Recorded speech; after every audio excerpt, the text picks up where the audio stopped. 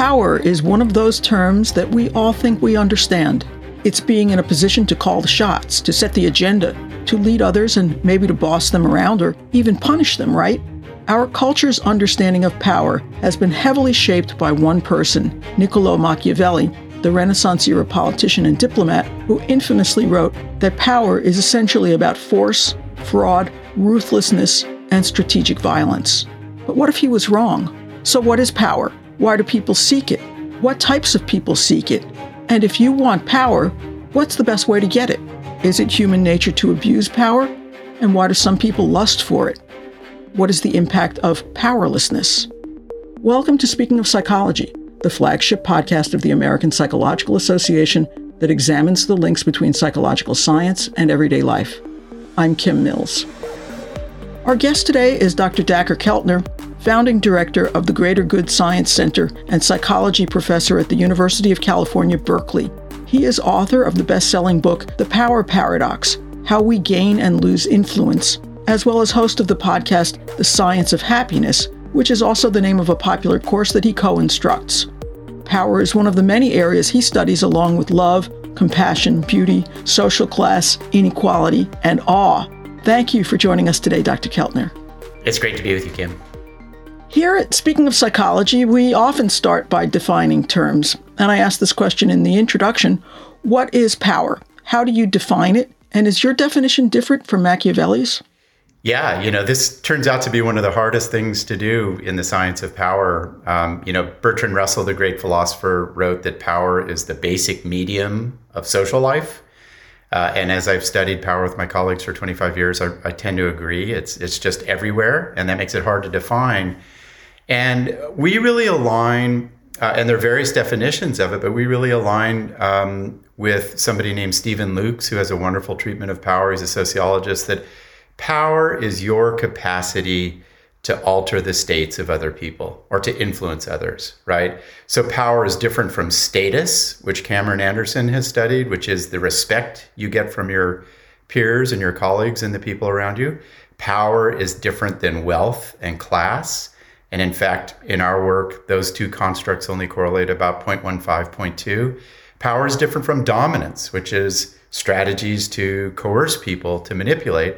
Power is your capacity to influence and alter the states of mind of people around you. So why do some people seek power? What are the psychosocial hallmarks of people who actively want power?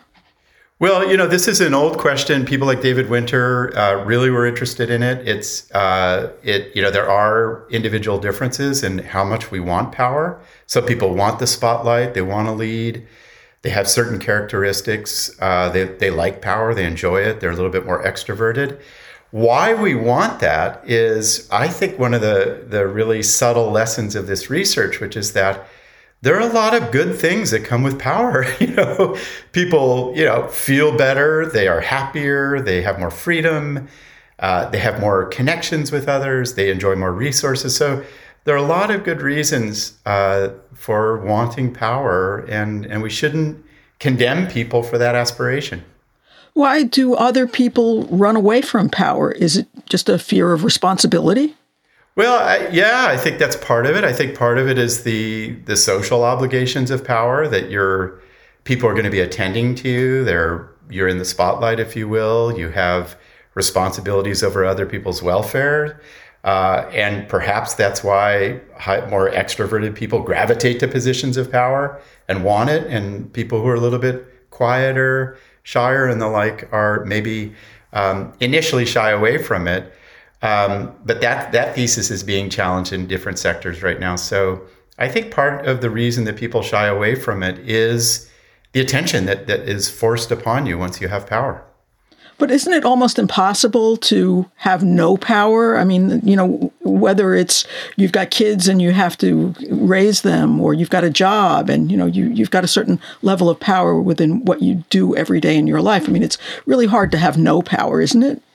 Yeah, Kim, I mean that your question is what really got me to think about power for a long time, which is that I grew up raised by hippies in this, late 60s utopian world of like, let's get rid of power. And I kind of believe that. And then life confronted me with truth, which is we always have some degree of power, right? In every relationship. If you raise kids, there are going to be power dynamics. Biologists are now discovering from when the woman is pregnant until the end of life, right? So power is just part of the game. We always have some degree of it. And that's why we think we have to take this science seriously, which is that if it is this basic medium of life, whether we're raising kids or in romantic relations or with friends or, in groups, we gotta do a good job with the power that we have. But it is on a dimension from very little to a great deal. So talking about a great deal of power, I mean, there is the old adage that absolute power corrupts, or that power corrupts and absolute power corrupts absolutely. Is that true in your experience and in the work that you've done? Yeah, I think there's it's a little bit more subtle, the scientific literature finds it. And I think that's why we called our theory with Cameron Anderson and Deb Grunfeld about power disinhibiting you. And I think that that's the broader truth, which is that we have these tendencies. They vary according to who you are as a person. And power tends to free you up to express your tendencies independent of social constraint or the consequences of your behavior. Now, in general, people tend to be a little bit more self-serving and self-focused and wanting to maximize their own gains. And so when we have power, we do become a little bit more narcissistic, a little bit more less attentive to other people, a little bit more impulsive in our behaviors. But, Serena Chen has done really nice work, my colleague at Berkeley, showing, and others have, that, if I'm the Dalai Lama and I'm kind and compassionate, and suddenly I have power, it actually disinhibits my greater pro-social tendencies, my empathy and my kindness and sharing. And that has a really important lesson, which is we got to be careful about who we give power to, and if we hew to this idea that power should go to the Machiavellians who you raised earlier, and we just through stereotypes and misconceptions give power to the authoritarian type or the person we think fits the model, we may be perpetuating a lot of problems by allowing them to express their more Machiavellian tendencies. Well, our friend Machiavelli also asserted that it's better to be feared than loved, right? What do we know about the long-term effects of people who are feared and are essentially, they're misusing their power? I'm so grateful, Kim, you bring up Machiavelli and you rightly frame it. And people don't realize, Machiavelli wrote The Prince in the early 16th century. It was the age of the Renaissance. There was all this explosion of culture. People actually don't know whether he was sincere in what he said about power, because he was a playwright and a satirist and the like. And it's also important to remember that he wrote in one of the most violent times in human history, right? Torture and violence and mercenaries and sexual violence were just everywhere. And so his thesis was power is about manipulation, deception, feigning a religious commitment when you don't have it. And it reminds me of our former president, and harm. He really recommended you hurt your allies, right? You weaken others around you. And frankly, in most places today, the empirical literature shows that model of power doesn't serve you well, right? It won't serve you well at work. You don't rise in the ranks if you apply it in, as a psychologist or a teacher. It leads to isolation with other people. You're less happy if you practice that philosophy of power. It does work in certain sectors. If I was in a drug cartel, I'd probably study The Prince very carefully, But it is gradually moving its way out of as being the prevailing model of power, with really interesting political exceptions. We had this bump in authoritarianism recently. That may be on the wane a little, and so it's always a struggle how we approach power, Machiavellian approaches or more collaborative approaches, and that's what makes it so dynamic. It's hard not to apply your thinking to what we've been going through in the last in the last administration, let me put it that way. I mean, that was a person who was very lustful when it came to the concept of power, and yet seemed very unhappy even when he had kind of the ultimate power. And now he's still out there trying to grab it back. I mean, it's... Yeah. I mean, you know, I titled this book The Power Paradox because it is this interesting rise and fall dynamic. You know, I was just, and this isn't just men and politics, this is just life. I was just talking to a leading, you know, feminist from marginalized community who said, this happened to me too. I rose, I had this message, I appealed to a lot of people, and then I found myself losing touch.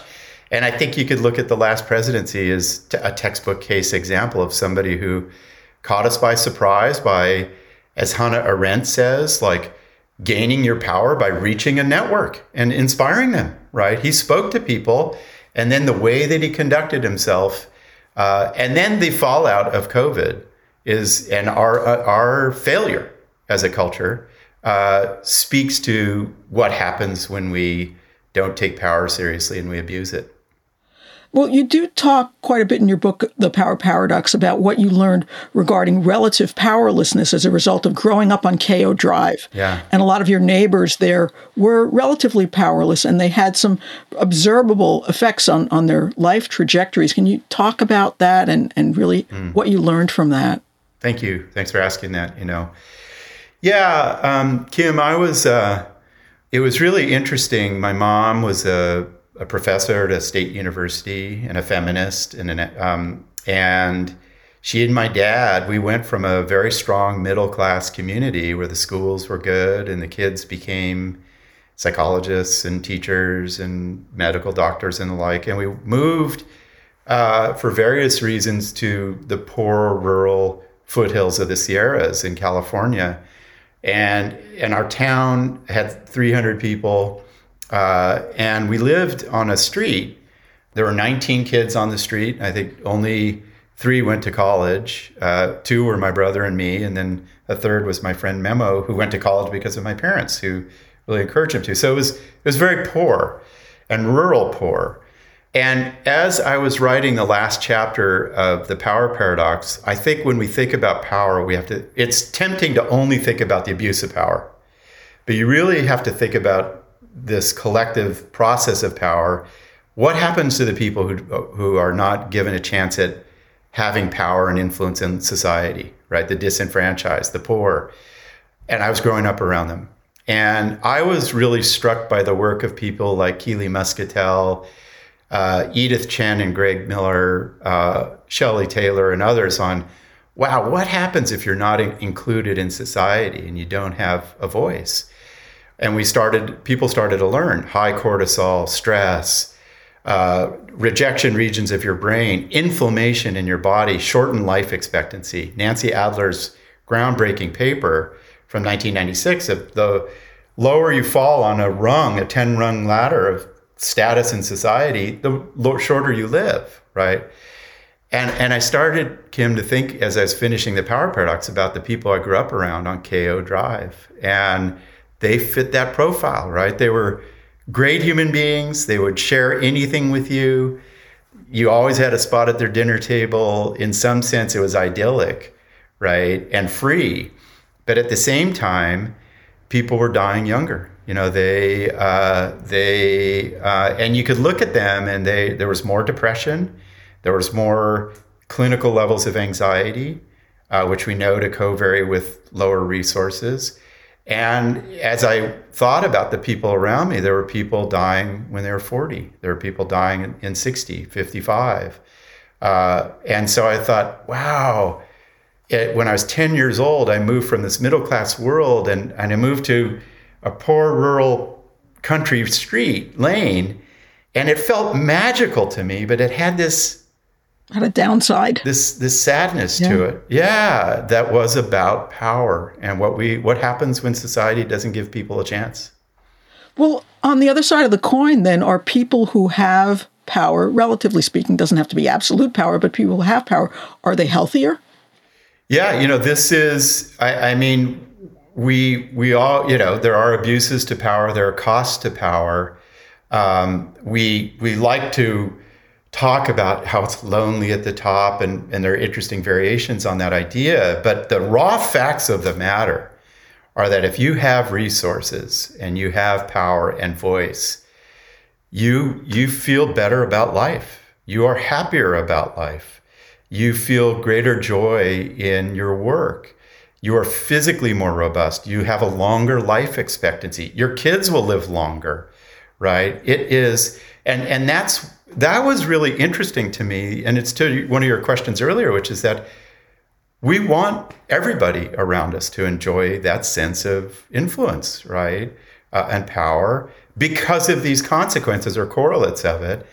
And for people who are suspicious of power, want to eliminate it, they should really be thinking about this profile of greater robustness in mind and body if you feel empowered in your context. In your work, you talk about how power is given. Yeah. But we see situations every day where people gain power by force, whether they sabotage a coworker or they steal someone's spouse or even overthrow a government. So are you saying that true power can never be wrested or stolen? Well, this is this was a great observation of a sociologist who said power is given to you, it's not taken. And that's a direct confrontation with the Machiavellian view of all power is taken. And I think that and I think in many ways this observation of power is given reflects this interplay between your capacity to influence and what other people think about your leadership and your power, your execution of power. And in some sense, in a lot of contexts, it's given to you. And that's the basis of enduring power, is to lead and use power in a way that does not abuse. We're looking right now at Andrew Cuomo, who was, literally today, 16 months ago, he was the hero of the United States. Right. And now he's a disgrace because people are no longer giving him power. Those 11 women reporting upon him are saying, we can't give this guy power anymore, and he's going to lose his power. So I think it's a very powerful dynamic in most relationships. But then you have to worry, and this is, right now, people are thinking a lot about authoritarianism. Like, what are the conditions in which white supremacy or political authoritarianism can rise and return us to these asymmetric dynamics? And I think this is one of the key warning signs, is when you no longer, as a member of a community, can give people power. And Trump tried to degrade that, frankly. He tried to undermine accountability, undermine the scrutiny of his behavior, undermine the press, whose job is to give people power and to critique them. And that's a warning sign of when power is healthy and when it's imbalanced. So it really depends on the context and how we negotiate power. Funny that you should mention Andrew Cuomo, because I was going to ask a question about him. And when I was a journalist, I covered his father, who was the governor in New York. And his father was a bully. Yes. I mean, he was a bully to journalists. I'm sure he was a bully to other people. And I'm just wondering, who teaches us these power styles as we grow up? And I mean, you could even contrast, say, Andrew Cuomo with his brother, who seems like, not the same kind of guy, but they grew up with the same dad. Yeah. I mean, what do we know about how you learn your power style? We don't know. And that's a terrific question. And in fact, Leanne Tambrinki and I just published a paper in the Journal of Personality and Social Psychology on kind of these two models of power that you and I have been talking about, Kim. More collaborative model of power. Women tend to endorse that a little bit more, for example, versus a coercive, domineering model of power. And so these are these theories of power that rise to different degrees in different cultures and historical moments and sectors of society, right? So we know, my hunch is the coercive model is more popular in Washington, D.C., in politics and so forth. But, I think one of the really interesting findings in the science of power is, and there have been these large meta-analyses of our thinking about power is changing. And you referred to this at the start of, as a culture, we're always changing our views of power.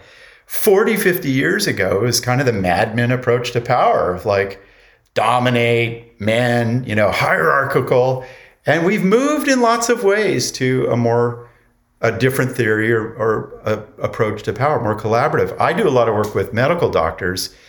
30, 40 years ago, the medical doctor was more Machiavellian in executing power, and now it's much more collaborative. So it's always in flux. How do we get it from our families?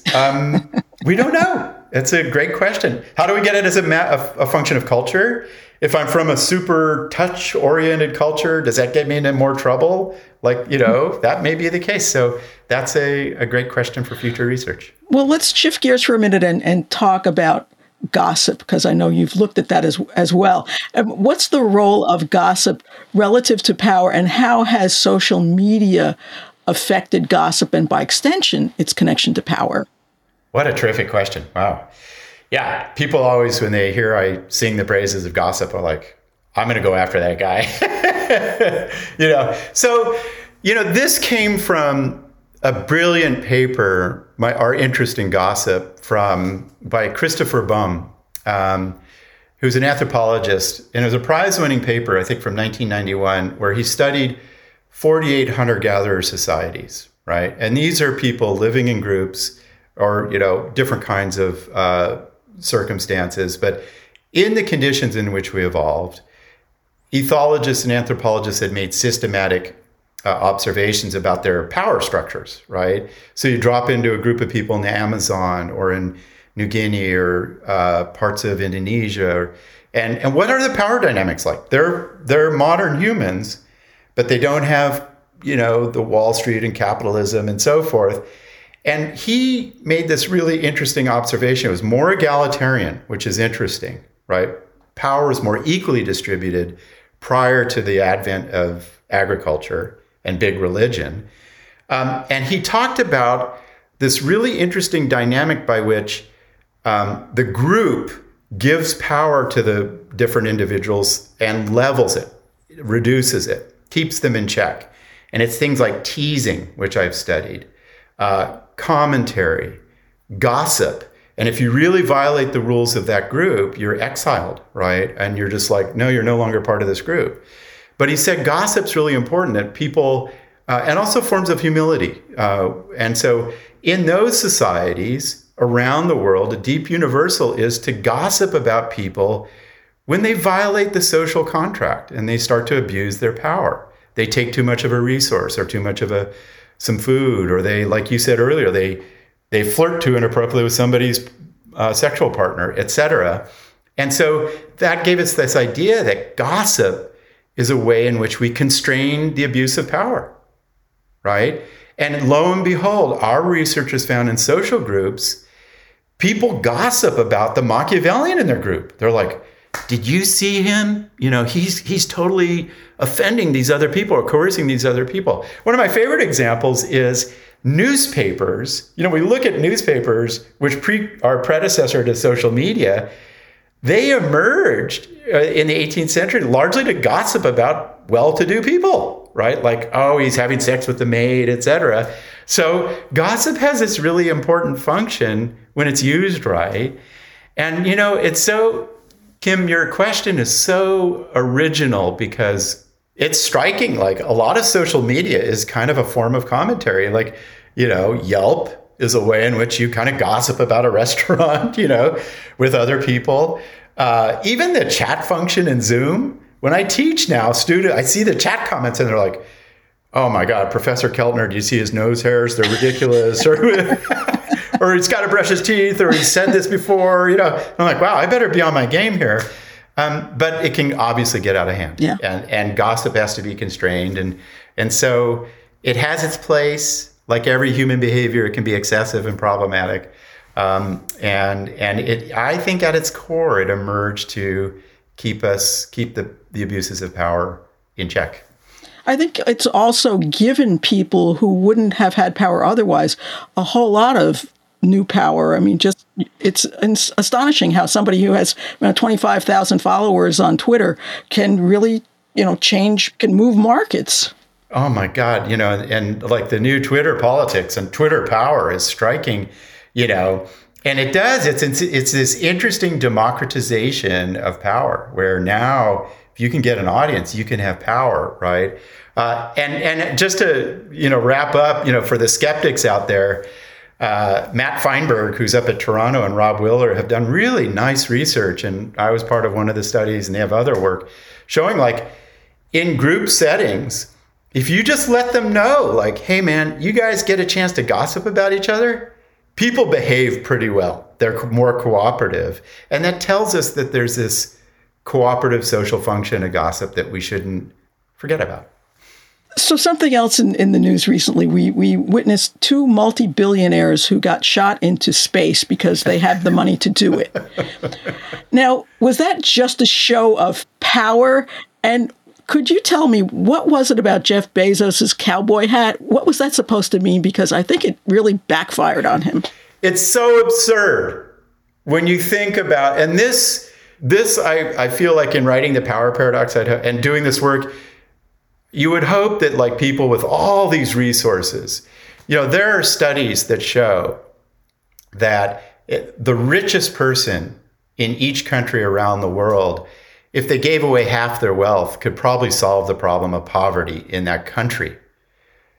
That's mind-blowing to me, right? If poverty is the central social problem alongside, white supremacy of our culture, wow, just a little bit of generosity of these Jeff Bezos's and Elon Musk's, and could really change things, and they don't, and it's just funny to me, there's this pronounced tendency for people with a lot of power. They want attention. They want to be looked up to. It's not random. Then when we shifted to big God religions 12,000 years ago, 15,000 years ago, we went from, like in indigenous societies, communal rooms where everybody was on the same par, right? And we started to build pyramids and obelisks where the person in power is looked up to, because you look up and you go, wow, he's almost a god, And so it cracks me up when I saw this, like Jeff Bezos being shot into space. It's like, of course, he didn't get a little sub and go underneath the ocean, which is probably harder to do. He shot himself into space because he likes to be high above people. That's a deep universal. And he wanted attention. And boy, the powerful will go to no ends to be above people and to get a lot of attention. What a lampoonable waste of resources and opportunities. So, but just on a more quotidian level, I mean, if an average person thinks that he or she wants power, what's the best way to get more of it? It's interesting. There's work that shows, like Cameron Anderson, my collaborator at Berkeley, has this nice finding. You can study these groups. No one has a position of power. They just start doing something together, and they can figure out who rises. And there are things like speak up. And so one of the things I tell people as they adapt to leadership is, like, make sure you voice yourself, right? Even if you're introverted, even if maybe you come from working in a gender biased context, like, take the courage to speak up, connect to other people, ask great questions, propose bold ideas, and be ready to back off them. And one of the, I think, motivations for me to write The Power Paradox and to do this work is it shows that, and also to remember how much of power and influence in the world is local and comes from unexpected people, right? The best-selling writer of all time is Agatha Christie. No comparison. I believe the most important technological innovation alongside the computer of the 20th century was the birth control pill.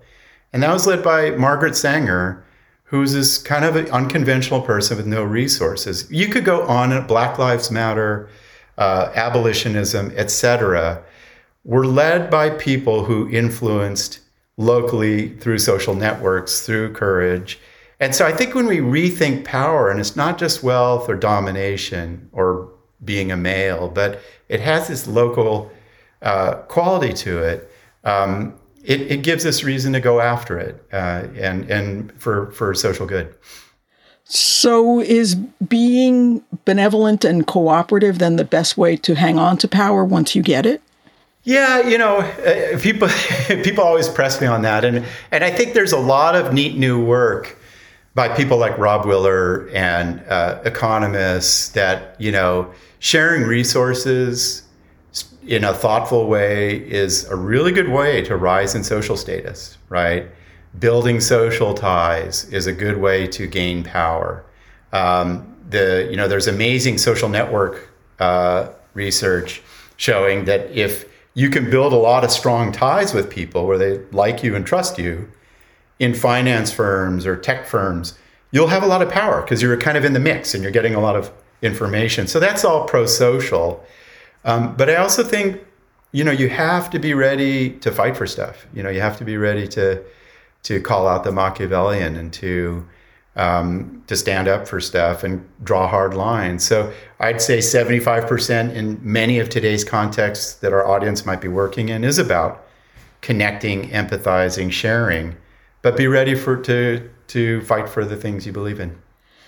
Do the dynamics of power change within people as they age? So maybe kids who, were powerful or even bullies, will they continue to be that way as adults? Or what does the trajectory look like through life? That's a question that we regrettably, developmental longitudinal studies are hard to do. You got to follow people for 10 years. And in some sense, we don't have an answer to that question. And one of the critiques of a lot of the literature I'm citing is, like a lot of social psychology, is it's atemporal. It studies people in one instant in time. And Kim, your question speaks to one of the most interesting things about power, which is, how does it evolve over time, right? If I'm, I think we're in one of the most dynamic periods to ask that question. Like, a lot of women are rising in power. A lot of people of color are starting to rise in power. Hopefully, indigenous people will be rising in power in education and career and wealth and the like. And so what happens to their conceptions of power? And it's a wide open question. We do know, with respect to the Machiavellian, bullies tend to be more Machiavellian. And bullying does have this interesting trajectory where it peaks when you're 11 and 12 years old and starts to taper. But it is this stable. The bully at 11 is going to be the Machiavellian in the workplace, right? Who's really undermining people and causing discomfort. So there's a little bit of stability there to your question, but again, a wide open, interesting question for us. What are the other big questions left to answer in power? I mean, I'm sure that this is, probably an unfair question because there's so much we don't know. But if you had your druthers, what are you looking at now? What would you like us to know more about? One question is and you've already gotten to a part of it, is the trajectory question or the dynamics over time. Regrettably, in the United States, we have a lot of stability and immobility in our economic class, where it's changed, where we aren't as mobile as we used to think we were.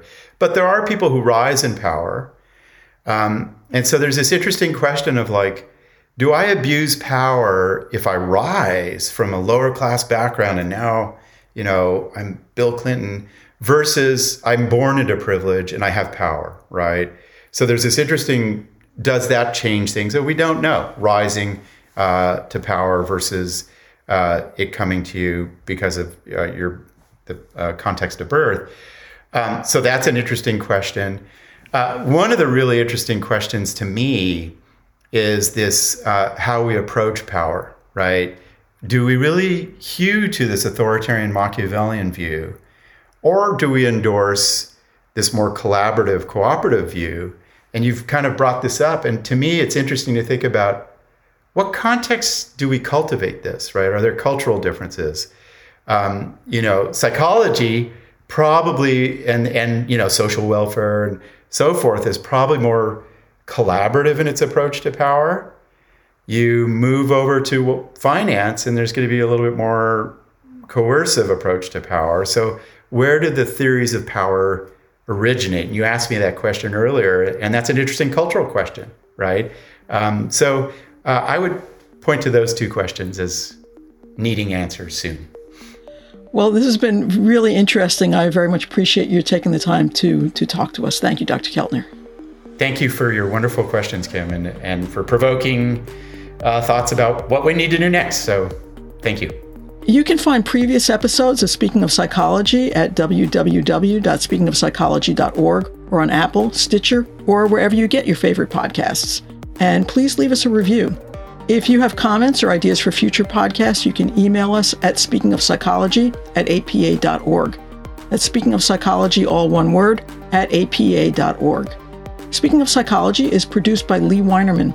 Our sound editor is Chris Kondayan. Thank you for listening. For the American Psychological Association, I'm Kim Mills.